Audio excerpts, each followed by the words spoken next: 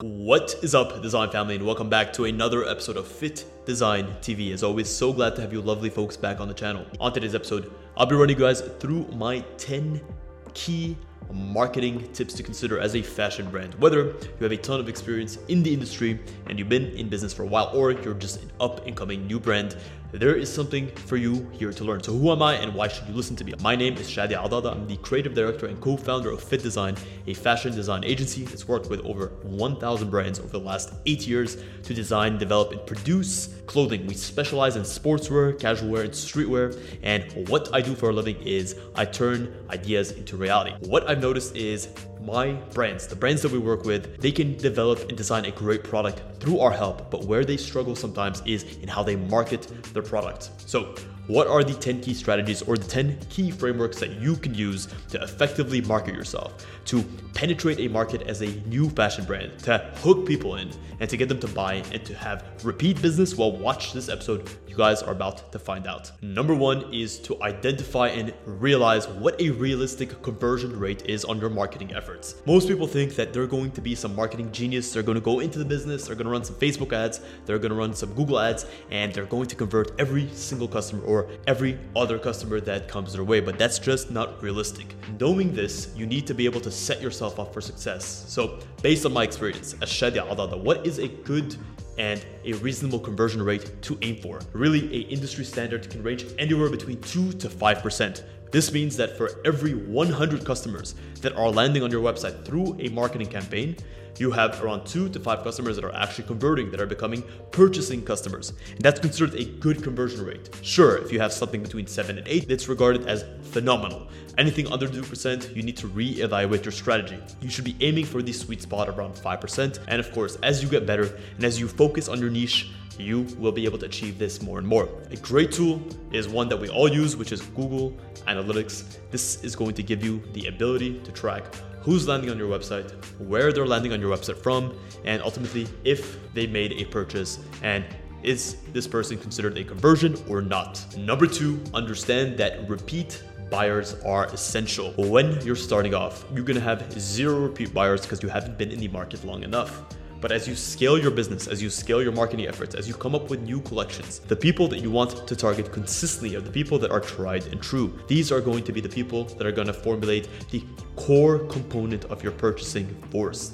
Having repeat customers is an essential part of growing any business. Look at business A and business B. Both have these same marketing efforts, but business A focuses on customer retention, aka once they convert a customer for the first time, that same customer comes back and purchases the second time, the third time, the fourth time. They both have these same marketing efforts, but over a 1-year span, person A or company A has amassed hundreds of customers or 100 customers versus company B, who is a great marketer, similar to company A, has done a great job, but they're not retaining their customers.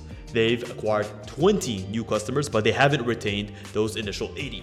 So they end up the year with only 20 active customers. This is the power of customer retention. Understand that keeping your customers hooked and keeping them in tune with what your business is doing by delivering a great service, offering a fresh collection every now and often, offering discounts, campaigns, keeping them coming back time and time again is the way that you scale your business. It's not only in trying to acquire new customers, it's also in retaining existing customers. Number 3, and this goes without saying, is when you're creating content, deliver value immediately. The world is vying for your customers' attention. There's so much competition over the limited attention span of the people that are engaging with our content. It's important to hit hard and enter boldly with the actions that you take.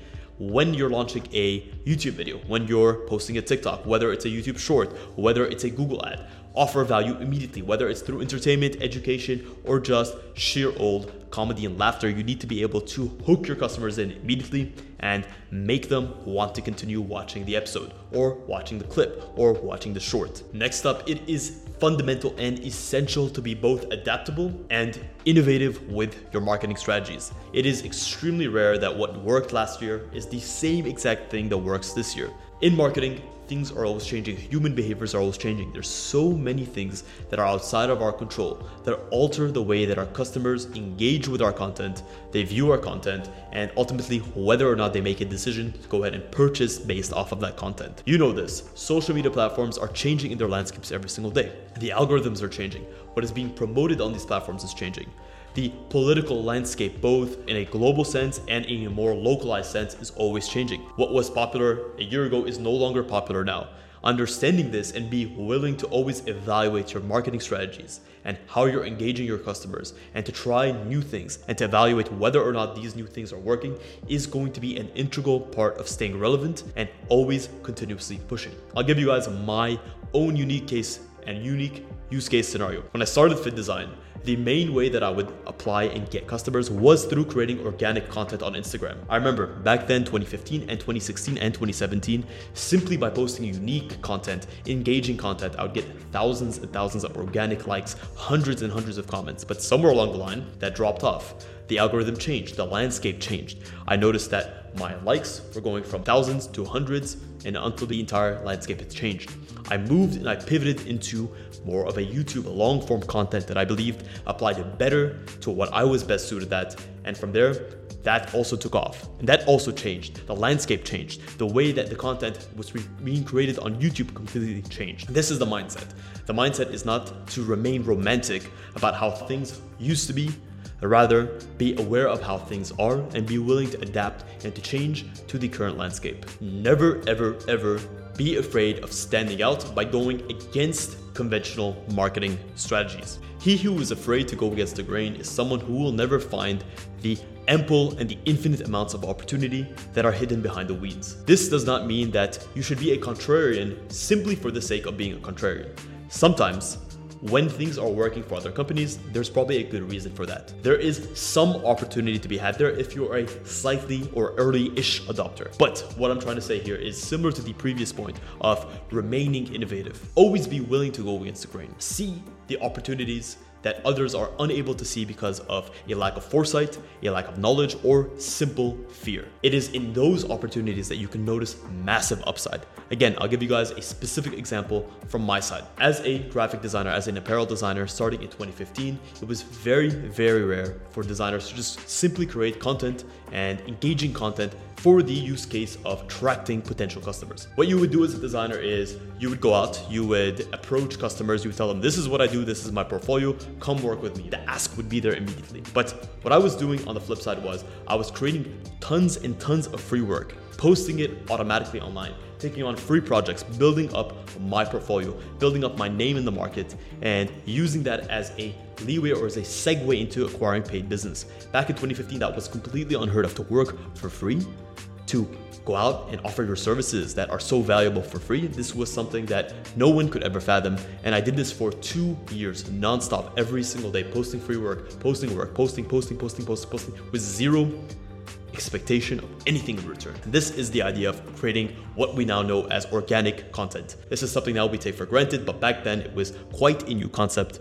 And this was a way of going against the conventional grade of how marketing was done in the scale of a design agency. Moving on, it is essential that you utilize influencer marketing effectively. So when it comes to influencer marketing, don't again go with what is tried and true. Going for the largest influencer, going for the one with the most amount of followers, with the largest reach, may not necessarily be the best possible option for you. You need to understand the needs of your business and ultimately the needs of your customer. If your customer is interested in something that's very niche, very specific, then perhaps you would be better off by targeting an influencer that happens to have an audience that is more tailored towards your specific use case scenario. Let's just say you're creating a fishing performance brand and it's all about creating the best fishing gear possible. Then offering that same influencer position to George Clooney may not make sense. Sure, George Clooney most likely will be seen by more people than your influencer or your traditional fish influencer. But the target audience that is watching someone like George Clooney, I don't know why I'm using George Clooney.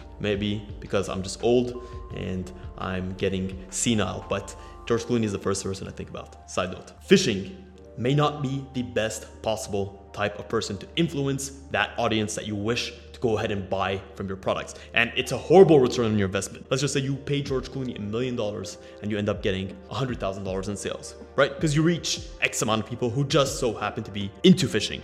You may not have that $1 million to begin with. On the flip side, let's just you go for average Joe who has 20,000 influencers or 20,000 followers on Instagram. He's extremely engaging. He is creating content on a day-to-day basis all about fishing. Well, that $10,000 that you put towards average Joe fishing company is going to do much more from a return on investment standpoint than investing that same $10,000 into George Clooney. Next up, I implore you to leverage user-generated content. This is going to be authentic and organic content that is made by the people that use and buy your products. Why is this something that you want to do? When it comes to the type of content you promote on your social media, you always want it to match your brand image, your brand aesthetic. You want it to be the most beautiful, the most fashionable. You want it to be the most professional. And yes, there is a time and place for curating the type of content that you put onto social media. But user-generated content that tends to have a little bit more of an amateurish feel does two core things. Number one, it builds up trust in your brand because others can see real examples of human beings that have actually gone ahead and purchased from your brand. Two, it creates a sense of community.